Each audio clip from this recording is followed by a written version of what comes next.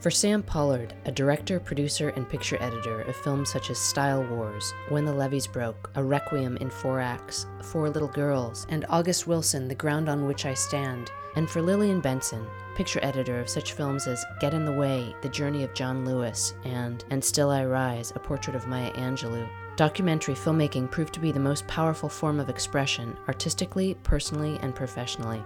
Coming up during the civil rights movement of the late 1960s and 70s New York, they recognized the documentary film form as a medium that amplified their own voices and talents in telling the story of African Americans. Though their paths crossed on several projects, it was the Peabody and multi-Emmy Award-winning Eyes on the Prize Parts 1 and 2, the landmark 14-part documentary series telling the story of the American Civil Rights Movement from 1952 to 1985, that was the most pivotal experience. We had the history of America in our hands, and we had the responsibility to tell it correctly and inclusively and truthfully. It was a high mountain. It was a high mountain we had to climb. High mountain, yeah. Scary. Scary. Frame by Frame is co-presented by the Motion Picture Editors Guild and Post New York Alliance because it's how you finish that counts. Our website is postnewyork.org, and we can be found on Twitter at @postny. The host for today's episode is Goldcrest. I'm your host, Isabel Siderney, and this is Frame by Frame, introducing you to the most influential and respected film professionals working in New York today as a celebration of New York's ongoing contribution of the global film community. While Eyes on the Prize received numerous awards, including a Peabody, multiple Emmys, and was nominated for an Academy Award, this was only one of many important contributions Sam Pollard and Lillian Benson have made in their continuing careers in the American documentary and fictional filmmaking scene. Here, Sam Pollard and Lillian Benson describe their rise within the early documentary filmmaking culture for the people of color in early 1970s New York. It was a time when people started to think, who were hiring, started to think differently. People of color were hired because they wanted them to go photograph in neighborhoods they didn't want to go in. And so the news people all of a sudden opened up some of the positions to cover the riots. Having the opportunity to be in the room or to be in the field and shoot and do things that were closed to you before. I didn't know anybody in film. I come from a fine arts background, and one of my professors in photography class in college asked me whether I was in film, and I said no. And he said, well, you should be, because you have the best sense of sequence I've ever seen. So that kind of gave me intellectual permission to do something I didn't really know anything about. When my professor said, go into film, what's film, you know? Film is what you go to the movie theater to see. But as fate would have it, one of my best friend from college had a summer dog walking job for this woman who was an editor. And at the time I was teaching in public school. And she said, if you ever decide to leave teaching, let me know. And fortunately, she was not just blowing smoke. So I called her. And to her credit, she helped me get my first couple of jobs. And because I was the fourth assistant, everything had been set up. So I didn't have to learn how to do dailies, do film code. It was all done. So all I had to do was pull takes, reconstitute, do sound effects, make leaders. So I didn't have to start from scratch and start the room. So it was actually a good first job for me. It was not the first, but it was very early. And it was on one of those jobs where I met Sam. We were working in the same building. And part of the process was we were doing sound dailies at Pennybaker's in that building. And he borrowed a splicer because I was on a 35 show. So that is the point at which our paths first crossed.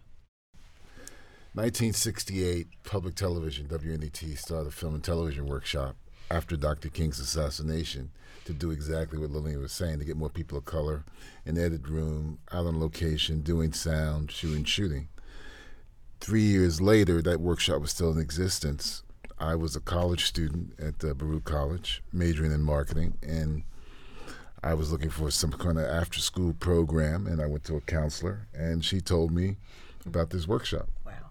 And I went and had an interview, and I got accepted to the workshop, which was 2 nights a week, Tuesdays and Thursday nights, and professionals would come in, and they were all people of color then, who would come in, and they would teach you. And we were working over at a place. You remember Chuck Stewart, photographer? No. Chuck Stewart is a photographer.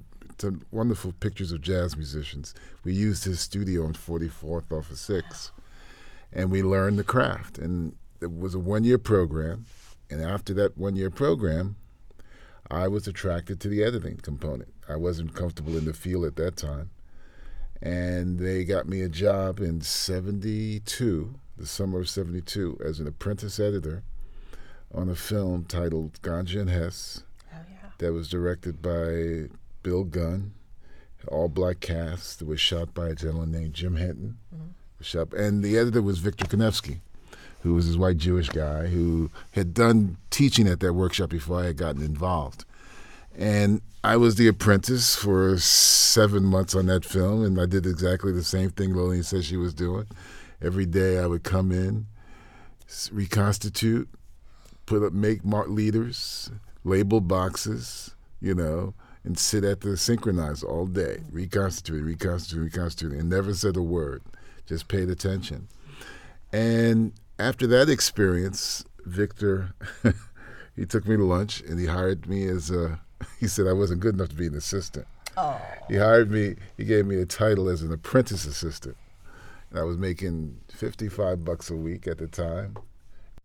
But from 73 up till 75, I was his assistant on like about 5-6 films, and he was a very generous editor. He would have me a couple of days a week, stop doing my assistant's work after lunch, and make me sit behind him when he was editing on the Steenbeck, and he would explain to me everything. And that was around the same time I met Lillian, because we were working over in that building on 45th Street, remember? Mm-hmm. And I went and borrowed a splicer because she was working with Rena. And the other thing that's really interesting about that connection, Cutting Loose, Jim Lipscomb, that she worked on, Victor ended up editing a lot of films for Jim after that. A lot of films for Jim Lipscomb, and I even edited one for Jim after that. But that was sort of the connection, and me and Lillian met then. And for me, probably seeing another person of color in the building was like an amazing thing. I said, "Oh shit!" No, it's true. It's true. I said, because I hadn't seen anybody else. That's when I got introduced to, I started doing my homework. I started watching Penny Baker and the Maisels and Ricky Leacock, and I remember going up to Penny Baker's office, and he had this wonderful little film about a little 20-minute film about Dave Lambert, who was a part of this jazz group, Lambert, Hendricks, and Ross. And I asked him if I could see the film, and he put it up on the projector, and he played it for me. And I always remember that. Yeah, Penny was He great. was a great guy.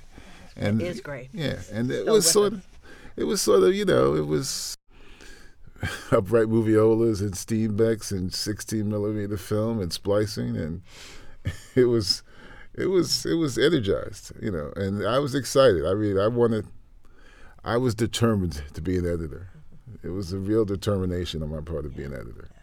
The first film that I edited when I was in that film and television workshop, we had to shoot the Lincoln Center buildings, exteriors, just to create a little sort of 1-minute montage. And I was given the job. I was the AC, and I was also made the editor. And I was in the edit room the first night, working on an upright moviola. I was terrified of it going film breaking. And I spliced all these shots together, and I ran them through the moviola, and I didn't like the order of the shots, so I took them out of the moviola, put them on the synchronizer, switched the shots around, and then when I spliced them back together and ran them again in the moviola, it was like I thought a miracle had happened. I said, oh shit, I created something. And that for me was the beginning. That was when I said, wow, editing, this is a creative thing. Because I had never done anything creative before, not in my head. And that was creative for me. And that was when I knew I wanted to be an editor. I was 22. I want to be an editor. I didn't know how you became an editor. Yeah, yeah. I want to be Nobody an tells editor. you. Nobody tells you. Yeah. One of the things that Sam has pointed out is that usually there's someone who helps you, and sometimes they help you by thwarting you as well. Yeah. I did not get into the NET training school, although I did apply. But I met Cliff Frazier. Yeah, Cliff. Who helped me get on a job where I got paid a little bit of money with Rafiq Kamal, who was one of the associate producers, who's now a producer. It was Fred and Felicidad Dukes, who were the producer, director, husband-wife team. And I was a PA on one of their films. So that was my location experience. And it helped me understand location was not for me. That was after I had done this work with Riva Freifeld. And then somebody I knew from a job I had teaching was now an assistant, camera assistant, on this feature directed by Woody King Jr. called The Long Night. But the editor on that was Joe Staten. And he hired me to assist at night. And I was still working on this production PA job. And he offered to get me into the union, which was huge. And so I said, I'm gone. In part because I found that production was not for me. I would rather be by myself, frankly. And so I assisted with this. Then we worked on a series, Vegetable Soup, which was for the New York State Education Department. And it was an educational series encouraging kids to explore diversity and to be more tolerant. Sam worked on another part of that. Yeah, but we get cross paths too. I mean, we cross paths a lot. Yeah. Because when she was working for John Carter, I was using his editing space at night to edit little short films. Oh, I didn't know that. Yeah, when you were working at John's. Okay. Because after I had finished with Victor's, Yeah.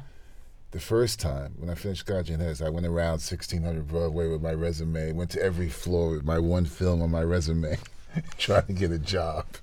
And I knocked on one editing door, and lo and behold, these two black guys opened the door. And it was the first other black guys in the building I had seen. It was Kevin Lee. Oh, yeah. He was George's assistant, and George Bowers, who had a substantial career by that point as a feature film editor. Mm-hmm. And they were doing, George was editing Countdown to Cassini, Ossie Davis's film. And George saw that I was ambitious, and he called me like 2 weeks later and said that Gordon Parks' son, David Parks, was trying to do a little documentary about the three black mayors at the time, Coleman Young, Tom Bradley, and Maynard Jackson. And they asked me if I would edit it. But they didn't have a lot of money, and it was to edit at night. I was doing the same thing, Lillian. I would work as an assistant in the day, and then I would take anything to learn to edit at night. So they hired me to edit, and we were editing at John Carter's. Remember on 55th Street, 8th Avenue, with the prostitutes? So I was editing at John Carter's at night. And Lillian was over. I don't know when you were there, but you were there. I was there in the 80s. Yeah, 80s. Yeah, 80s. So, so that's when I was doing editing over there at nights. I was so ferocious and ambitious. I would be assisting Victor in the day. I'd be cutting NYU student films at night, or something for somebody like David Parks at night, because I was going to be an editor by hook or by crook. No, and there's no straight path. There's no, at least certainly not then. And I think for people of color, it's different. Yeah. I think it's different. But getting into the union, finding someone who would teach me things, teach me the craft, and also the behavior in the cutting room was critical. And one of the things, like Sam was saying about his experience with the Lincoln Center exteriors, sometimes Joe Staten had more lucrative work, and he'd give me something to do. And there was one film, a short film for the state, but this was a documentary, and I had some structure in mind, and it wasn't working. And I ended up breaking down the entire film and putting it back in the bin by subject. and starting over. And that was actually probably the first really brave act of my career, because it wasn't working. And I didn't try to move it around. I just said, new canvas. And it turned out fine. I did that without showing it to Joe, because I knew that it wasn't working. And so when I showed it to him, it was working better. As far as my internal understanding of editing, why I try to be this thing, it was the most fun I ever had doing anything creative. And so I thought, well, okay, if you really feel this good, then this is what you should do. The only person I knew, and I didn't meet her until later, only woman of color who was an editor, was Madeline Anderson. And Madeline had worked at NET. Mm-hmm. I'm sure she taught your classes or appeared at some of them. She ended up producing because she couldn't get far enough. She kept hitting that glass ceiling. But she was a colleague of the woman who got me my first job, Pat Powell. And basically she said, well, there's another one. There's another black woman who does this, Lillian. And so she was encouraging. And that was what I needed to know, that somebody was on the path. And then I met, other people like George and Joe Staten, and then John Carter, and then Kevin Lee. And we actually only worked together on one project, the Massachusetts 54th Colored Regiment for American Experience. But he was around, and he was supportive. And I guess that's what was the best part of it. Yeah, you're absolutely right. I mean, the politics, I always say to people who in the business who editing, Lillian will definitely concur with this. Listen, as people who edit, and we work with lots of different directors, a lot of the times it's not just about your talent, when you're in the editing room. You get hired for your talent, but it's also about negotiating the very difficult sort of human interactions. The interactions. Sometimes you work with directors who you don't even want to be with outside the editing room. Sometimes you work with directors who you love to be with, but who you don't think got a lot of talent. Sometimes you work with directors who you say. When I was a young editor, I was much more difficult in terms of saying, because I had been sort of brainwashed by Victor to believe that as a documentary editor, just give me the footage and leave me alone, and I'll make your film. And if you get in the way, you're a problem. So as a young editor, I was very difficult and very obstinate and very ego-driven that, I could make everybody's film. Now, as I got older, and politically, that can kill you in the business, I was telling somebody the other day, when I was working for Victor, because I used to go off back and forth. I would work at Victor's for a few years, I would leave, and I would come back. I would leave, I would come back. But when I first started out, I was editing a little silly film, a little half-hour film about the Southern Magazine for a producer named Tony Silver. And at a certain point, I had cut this montage to this thing called the Chattahoochee Raft Race. Okay. I don't know the song. Yeah, but it's a Chattahoochee Raft Race. So I cut this montage, and I thought I had done a brilliant job. And Tony comes in, and he had problems with it. He said, this didn't work, that didn't work. Here I am, 26, 27, and I say to him, I'm not changing it. I'm not changing it. I like it. It works. You don't know what you're talking about. Now, in reality, Tony should have went to Victor and said, fucking fire Sam, man. He got a lot of nerve telling me he's not going to change it. But because Victor was my godfather, he protected me, and I didn't get fired. I should have got fired, but I didn't get fired.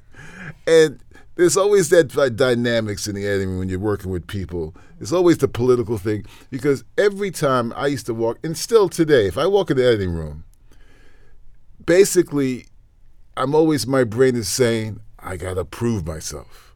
I got to show them I'm a good editor, So I come in at 9 o'clock. I work till 1. I never get up. I take that hour lunch. I go back. I work till 6 or 7 just to show them I'm not a slacker. I'm not lazy. I'm a hard worker. I'm determined. Now, tell you the truth, after fucking 40 years, shouldn't have to do that. But I still got that mindset because when I was a young assistant, being the only black person in the room, I would always say, they're looking at you to see if you're going to fail. You know? I mean, the first few jobs, I remember the first little film I cut about these people who dress up for Mardi Gras in New Orleans, Black Indians in New Orleans, for Jim Henton. I was the editor, I was the assistant editor, I was the sound editor. I did everything. The night before the mix, I mixed with Emil Naroda. Yeah, you know? And I swear to you, at midnight, 8 hours before the mix, I was working up at Jim's place on 54th. I broke down in tears. I was crying. I just said, I can't make it. I had put all this weight on me. I was stressed out. I called a buddy of mine who was an assistant. We went to Victor's place, and I got through the mix. But halfway through that goddamn mix, Emil says, maybe, Sam, this is not right for you. Maybe you shouldn't do this. Doesn't feel like, maybe you're not up to this. I couldn't believe that. I said, what? In my head, I didn't say anything out loud, but I said, I'm going to show this guy. I'm going to make it as an editor. I'm going to make it. So it's always that dynamics where people would underestimate you because they say, well, you know, he's a little black guy. You know, he wants to be an editor. She's a girl. Yeah, you know. Well, she's working class. Yeah, you know. So that was always in your head. But there's that politics always, that dynamics that you fight with and you have to, you know, I always said you always had to work really hard. You had to do 150%, you know. And that was sort of the mindset now. It's like, but it still exists in some ways. The other week, an editor friend of mine called me, and this other producer said to her, I'm looking for an editor of color. I just can't find anybody. And I emailed her back. I said, you should tell Jenna that's bullshit. I mean, here's my list. Yeah. I mean, there's so many of us now. Yeah. There's Sandra Christie, there's Kim Chisholm, there's Louis Erskine, there's Lillian Benson. You know, there's so many of us now. You know, you can't say that. My mother, and I was told also by a Japanese American director friend, his mother said the same thing, but he didn't get mad at her. Where my mother used to say this, and I would get mad. She said, smarter, better, faster. That's it. You have to be smarter, better, faster.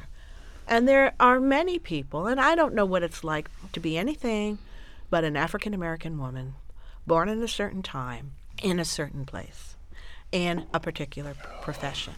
There are many people who have helped me, who championed me, most importantly, Jackie Shearer. I was 39 years old before anyone told me I was terrific. She told me, you have no idea how good you are.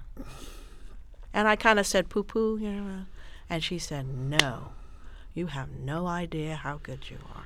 And this was on Eyes 2. Now, other people had been praising me and, you know, but not everybody. And they're not always people who don't look like you. Sometimes the people who look like you are naysayers as well. So, you know, you can't know, but there is the voice. And when you walk in after so many years' experience, is it like the shadow residue that's there from an old print that should be gone? I don't know. I can't say that. But most of the time, people, you don't know until they show you.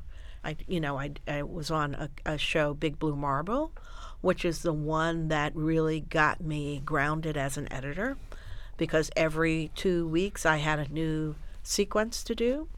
I started out as like the junior person doing Next Time on Big Blue Marble and This Week on Big Blue Marble.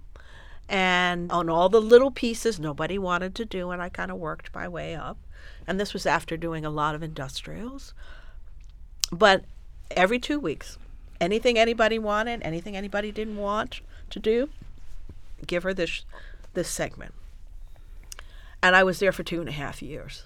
And I was very, very good, because of the verite background, at syncing things that where the marker wasn't there, or it was hard to see, by lip syncing or finding the little light somewhere in the picture, because that's how I started.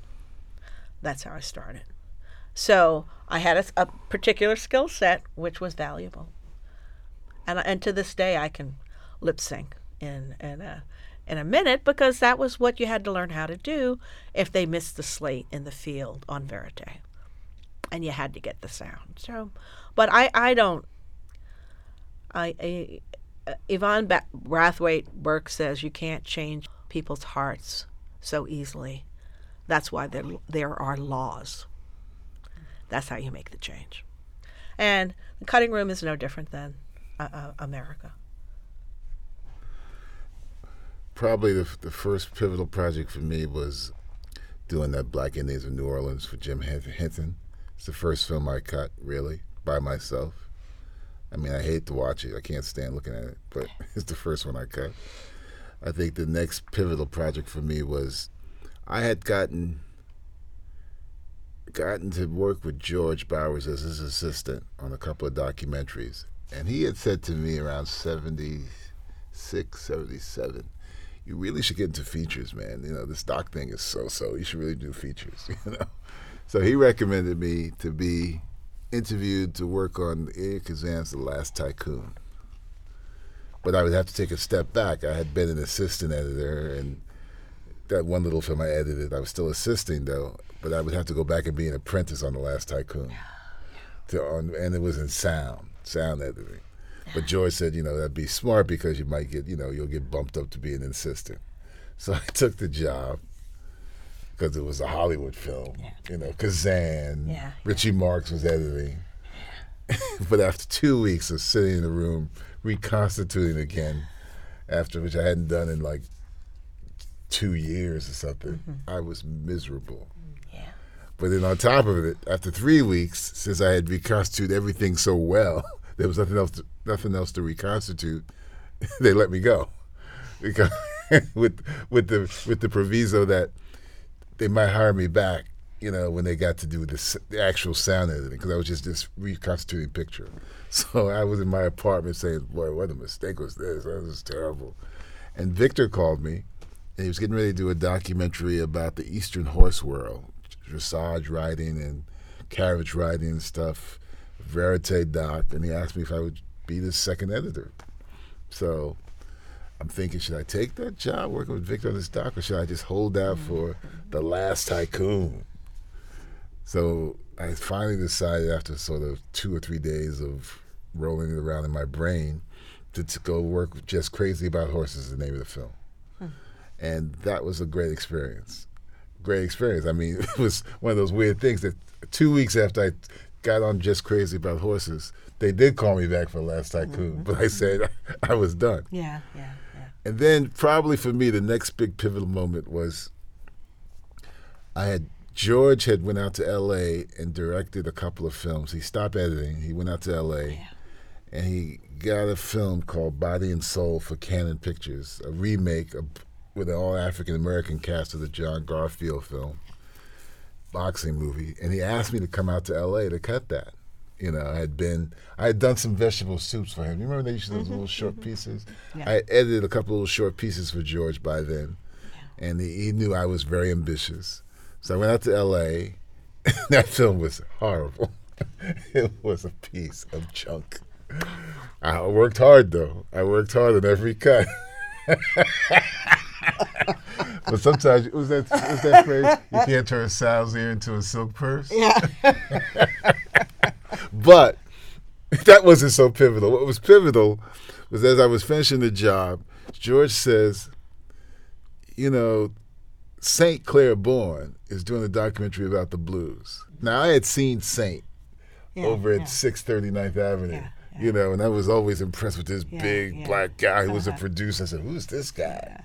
And he said St. Clair Bourne was doing a doc, and he looking for an editor, and he had recommended me to Saint. And that was extremely pivotal for me, because Saint became like a big brother to me.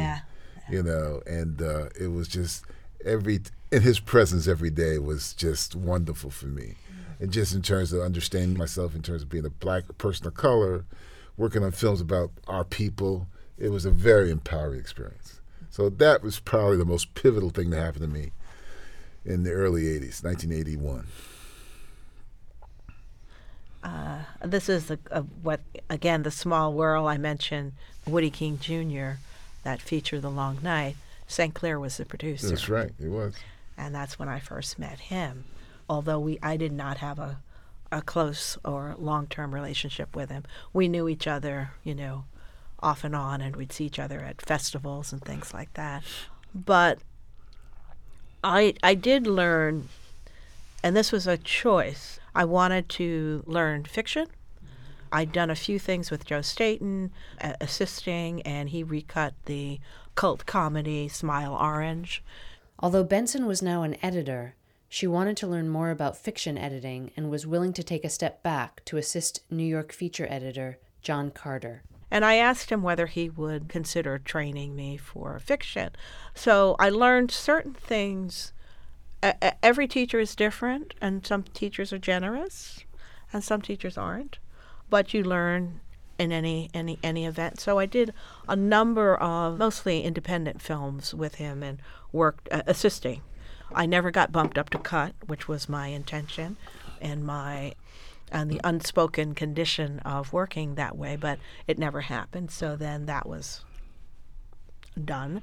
But I did get to work with Gordon Parks on a film, and that was great. And I met a couple of actors through there, one of whom I have reconnected with in Los Angeles, who was in one of the films. I think it was in the film that Gordon directed, Solomon Northup's Odyssey, and it was the first film that Avery Brooks was in. And so when people talk about there was no story of Solomon Northup before 12 Years a Slave, that's not true. And it was not by a nobody. It was directed by Gordon Parks. So people have short memories, and it's not ignorance, I don't think. But in any case, I also worked on Charlotte Fortin's Mission, and there was a third one, the Hemingway miniseries, assisting, and that was the last thing. And John directed a horror feature, and I assisted on that. But one of the things that happened working in that building on 55th Street was I also met John So, who is Korean American, documentarian, but also did a lot of Hollywood work. He's the one who recommended me for a documentary in Los Angeles once I moved there. And he and John Carter were my sponsors for American Cinema Editors when I became a member. So, there's good things in everything. Sometimes the situations teach you difficult things and teach you what you can, number one, withstand, and number two, make you not want to go there again. You recognize when people have the best interests for you, and it varies from time to time. And they might be able to help someone else and not help you at that time in their lives. So what I try to do is to learn from every difficulty. Linda Marmelstein was the producer on the Hemingway miniseries, and she was fantastic. And she was very, very supportive and very, if there is such a thing as being colorblind, she was. But I only got to work with her on one project. I wish I could have worked with her on more. I think, initially for me it was the projects that I got attached to were projects that I thought that I would have an opportunity to edit. That was initially the goal, to edit. After I met Saint, it was more wanted to be involved in projects that was about our people and our history that were very important to me. And that's when I did those series of films with Saint, Langston Hughes, and The Black and the Green. So that started to change my thinking about the kind of films I wanted to work on and edit. By the time I got to wanting to be a producer, it was sort of basically the attitude like a lot of New York documentary editors have, that we basically know how to make films better than the producers who bring them in. And it got to that point where I didn't want to. I would look around and see the editors who were older than me who would always be complaining about, I worked all this, I did all that, I don't get any recognition. I've worked, my fingers to the bone. I've sat here and restructured the whole film. And, the director gets all the glory. So I started to think to myself, do I want to get to that point where I'm going to be that cynical and that upset?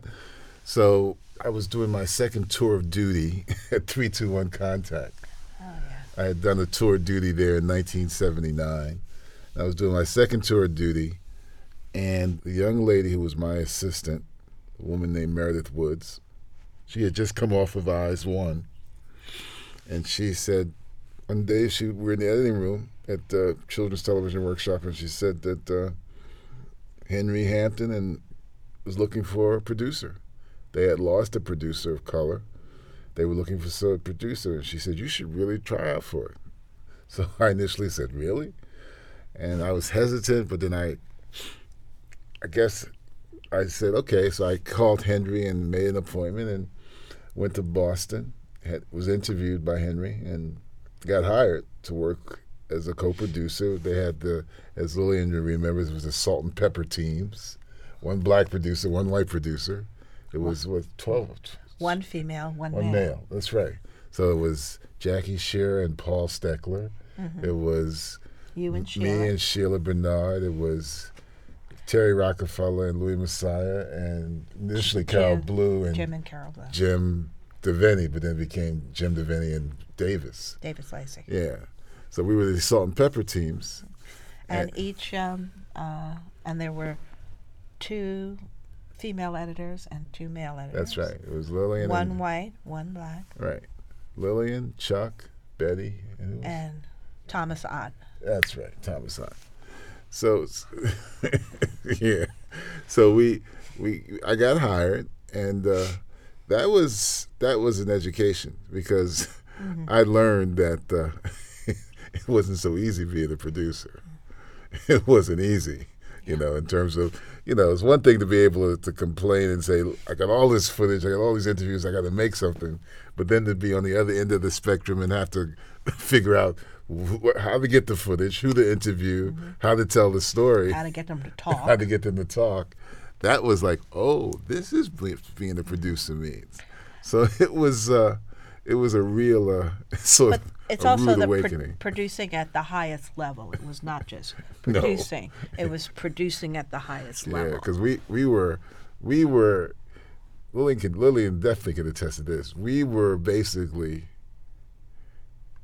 in the situation where we had to follow in the footsteps of a series, the first part of the series, that had got unanimous praise.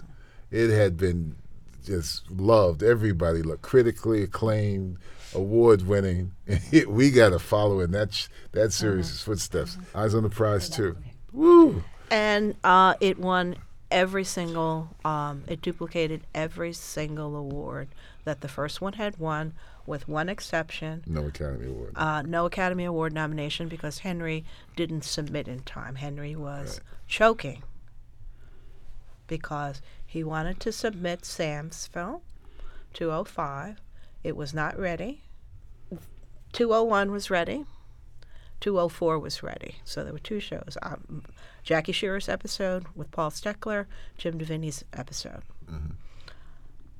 I said, they're ready to go. You can get it in the theater. I said, flip a coin, Henry. I said, we're all ready to go with the coin toss. And he procrastinated and missed it. So we did fine. Yeah. And the show that Sam was on was about Muhammad Ali, among other things. Yeah. So it was... but it was a high mountain. It was a high mountain we had to climb. Mm-hmm. High mountain, yeah. Scary, But, this was a part of that trajectory that, for me, it was like, from that point on, I mean, I learned to be a producer. I didn't stop editing, but I started to produce more, Mm-hmm. We had the history of America in our hands, and we had the responsibility to tell it correctly and inclusively and truthfully. So there was a tremendous responsibility, and the producers and the teams rose to the occasion. And we had a lot of support in terms of writing and stock footage research and things like that, great camera people. But ultimately, it was produced by the two producers. And Henry's name was on it at the very end, but it was Sam's name and Sheila's name that came first, or Paul's name and Jackie's name that came first, and my name came second on their shows, and Betty's came second on their shows. The thing that's always good about making these docs, is you learn so much. I mean, it really is it's like an education. Every time you have an opportunity to do a historical doc, it's an education. You're learning stuff, and if you have any kind of curiosity about life, documentaries are invaluable because you just learn. You can learn so much about anything when you get involved with a doc. I'm working on a doc now about voter suppression. I'm learning stuff that, I know some of it, but now I'm really getting into the weeds of it, which is always, to me, it's like great educational tools to me to learn, and then to put that material and make it into a film, hopefully that can be engaging and change people or change the immediate situation, because sometimes these films provide insight and sometimes they're a call to action, but sometimes they just provide insight into yourself. Right. And then you can make the individual change and then make the collective change. Certainly, documentaries were the beginning of my understanding the importance of language, because with narration, and some people are really, really good at it, is so key, and you don't have to have too much, you just have to have the right amount, and that can then just rotate you just a little bit so you look at the scene a little differently. What comes first, the script or the acting or the editing or the directing, but the words, if they're done right, just lifts everything. And that's what I understood. I guess it was working on Eyes and listening to Steve Fair was the senior writer on that, and he would help you help the producer directors with their scripts and help language and the language. Yep. And there's a line, and as I last time I talked to Steve, I said this to him. This was on the Henry Ford film that John Ellis did. We were having trouble with this sequence, and it was a sequence that included Henry Ford being his, patriarchal, elitist, crazy self, with Thomas Edison in this place in Dearborn, Michigan. And it's and I'm forgetting the name of the place, but it was like a fairyland, an homage to the past. And we kept struggling. It was Terry Rockefeller, John Ellis, myself, and Steve Fair, and I think the associate producer, Leslie Farrell. And nobody could get it. And Steve at one point said, well, I don't know what the rest of it is, but I think it should start. This was a place where time was measured one horse at a time. Holy Toledo. Right. And it was this little carriage going by, and it just opened it up for John to write the rest of it. And I thought, everybody knew that was it. Everybody knew. And it was, for me, because I wasn't always in those writing situations, a moment where I understood it could just come from the working of the mind, just the way, basically the way I work the B-roll, or Sam works the B-roll, to get it right, just right, is the way some people work the words. And it was a really a parallel for me. You just look at it, you move it, look, I need another shot here, and I just put a black space, and I know it starts with this, it goes to two more things, and it goes to that, and you work it down. Or sometimes you don't know what the first shot is, Right. but you know what you have isn't the first shot. Right. But that's the creative working, and that's almost it's not intangible, but it is intangible. We do have to keep, changing the canvas, adding this. It's not like building the foundation of a house. You can't mess with that. And maybe the structure of the film is the foundation of the house. But there are certain things you can keep working until it's absolutely right. Or you accept that you can't make it better than what you have. When I got into film as an editor, the thing that changed for me in the early years was the fact that I was a documentary editor, and there was this ability to take footage that didn't have a script or actors or storylines, and you shaped the storyline. You figured it out in the editing. Now, I did edit my first feature in '78, which I don't usually talk about, but today I will. It was a zombie movie. It was absolutely terrible, but the thing that I brought to that was because I'd done documentaries with footage that didn't have any rhyme or reason.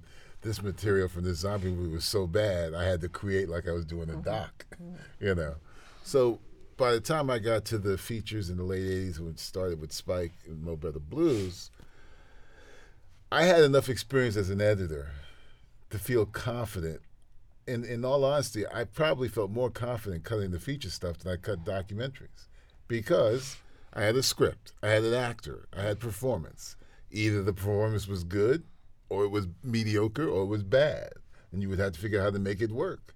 But I had it there. I didn't have to come up with, what's the storyline for this verite footage? What do I have to figure out?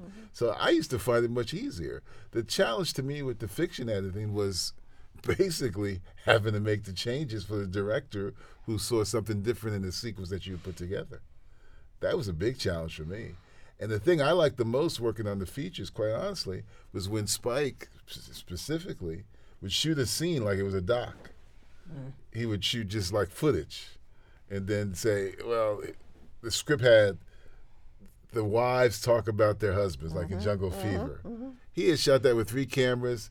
He had given Lynette McKee an opening line and an end line, and everything else was improv. I loved cutting that sequence. It was like cutting a doc. It's the best. One of the best in the movie. Yeah, I said, this is like McShaping it. So when I got the other stuff, the dialogue scenes that was already scripted, it was just basically being meticulous. The thing you have to remember about cutting the fiction films is you have to be more meticulous about the craft of being very specific when to make the cut, when to find it, go to the 2-shot, when to go to the master, when to think about the dynamics of the rhythm of the scene. That's what you got to think about for me. When I'm cutting the doc, as I'm shaping the story, because I always say, as a doc filmmaker, as a doc editor, we are basically the surrogate directors. It's our job to help find the story and shape the story and give it the arc. We got to create it. We got to find, as Lillian just said, we have to go through that footage and find those moments. That's nice. I can make these 5 shots come together. You got the script. You put a scene together that's based on the script, and you look at it and you say, that doesn't quite work. I have to find a different take. I got to do that. It's a different kind of thinking. Different kind of thinking. But I like cutting the features, but for me, after a certain point, I find it boring. The only, I said to somebody, if I had wanted to make a lot of money, and Lillian just hit it, I would have went to LA and just cut features, because I would make money. I don't make money. I never made money cutting docs, but you're going to make a lot of money if you get a good feature, if you're in the union. I mean, that's where all my retirement money's coming from those features I cut. Yeah. Listen. Yeah. I'm very fortunate that I work with Spike on 7 films, right? Some of them I really like. Some of them had some good stuff in it, you know. It's probably the 2 that I like the most are Docs, 4 Little Girls, and When the Levees Broke. Yeah. Those 2, to me, are like, yeah. And they were Docs. Yeah. I like the features, the dramatic films, but those 2 Docs, if I had to say, of all of those films I edited for Spike, which will stand the test of time? When the Levees Broke and 4 Little Girls. When I was in the middle of Eyes, I was living in the Back Bay section, and Spike was finishing up. He had just finished Do the Right Thing, and he was getting pre-production. He was getting ready to go into pre-production for Mo Better Blues. And Barry Brown, who was his guy, had just gotten a feature to direct, so he wasn't going to be available to cut it. And this is the other thing that Lillian mentioned. Basically, in this business we're in, it's all about relationships and who you meet along the path, right? So his production manager, who was working on Do the Right Thing, was Preston Holmes. And Preston and I had worked together on Vegetable Soup. So we had known each other. So when Spike was looking for an editor, Preston recommended me. Says, Sam's a jazz guy, he loves jazz, you know, and he's cut Docs. So Spike called me about taking the job. Initially, I turned it down. But then again, the network, the journey of people you meet, Saint was doing Making to Do the Right Thing. Oh, and Saint said, hire him. And Saint said, you should hire Sam. So now Spike's got Preston Holmes, and St. Clair recommended me. So the second time he calls me, you know, I still waffled because I was in the middle of Eyes. But then I met Spike at the Vineyard on Labor Day, and I always say this. We had a half-hour meeting at Oak Bluffs in a little coffee shop. Oh. I think Spike said 2 sentences in that whole half hour.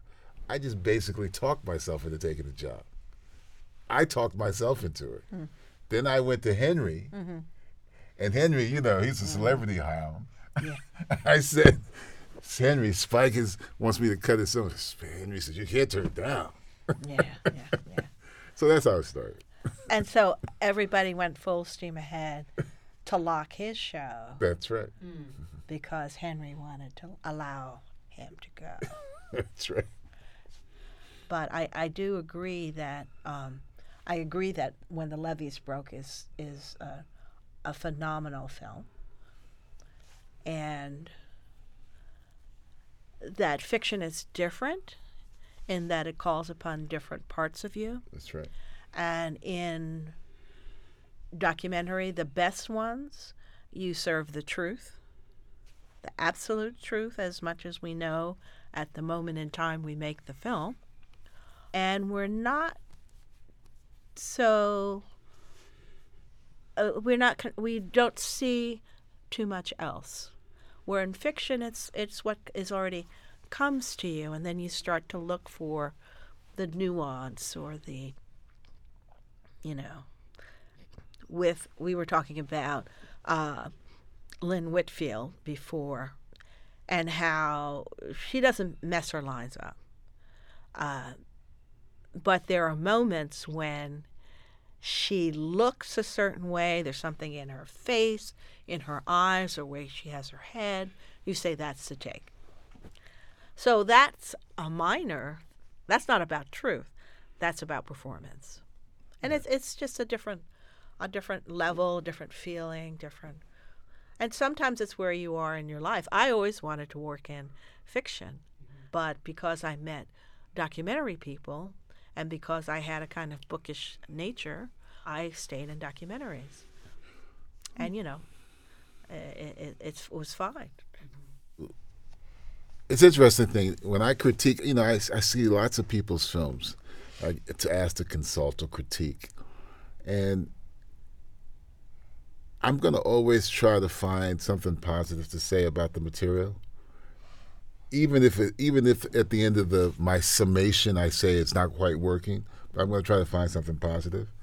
I also believe, since I produce and then direct more now, and since I'm an editor, I'm tremendous, as you know this, Isabel. I'm a tremendous believer in being respectful to the editor who's working in the room, and not coming in there with this whole attitude that editor's not doing what I like, and I'm going to make sure they do what I want. I mean, I'm tremendously respectful of that.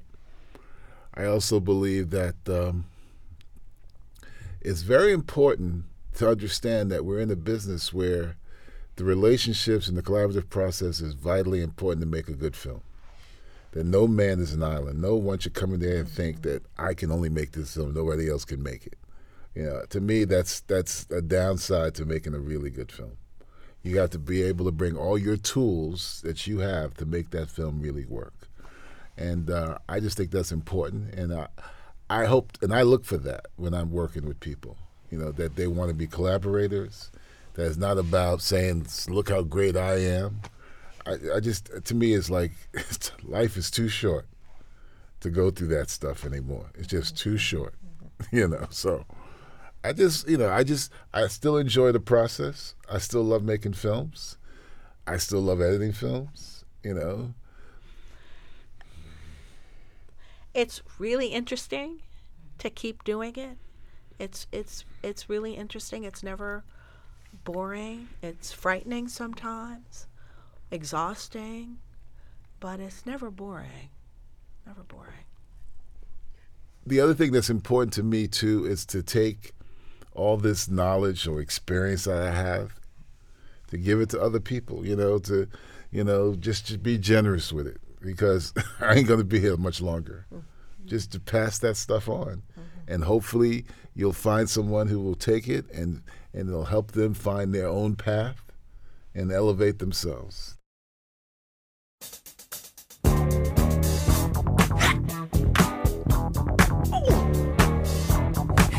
This episode of Frame by Frame was co-produced by Isabel Saturni and Ben Waitner. The audio engineer for today's session was Tristan Felix at Goldquist. Stay tuned for the next episode of Frame by Frame featuring picture editor Jay Rabinowitz, sound editor Bob Hine, and re-recording mixer Tony Vellante talking about their collaborations with Jim Jarmusch.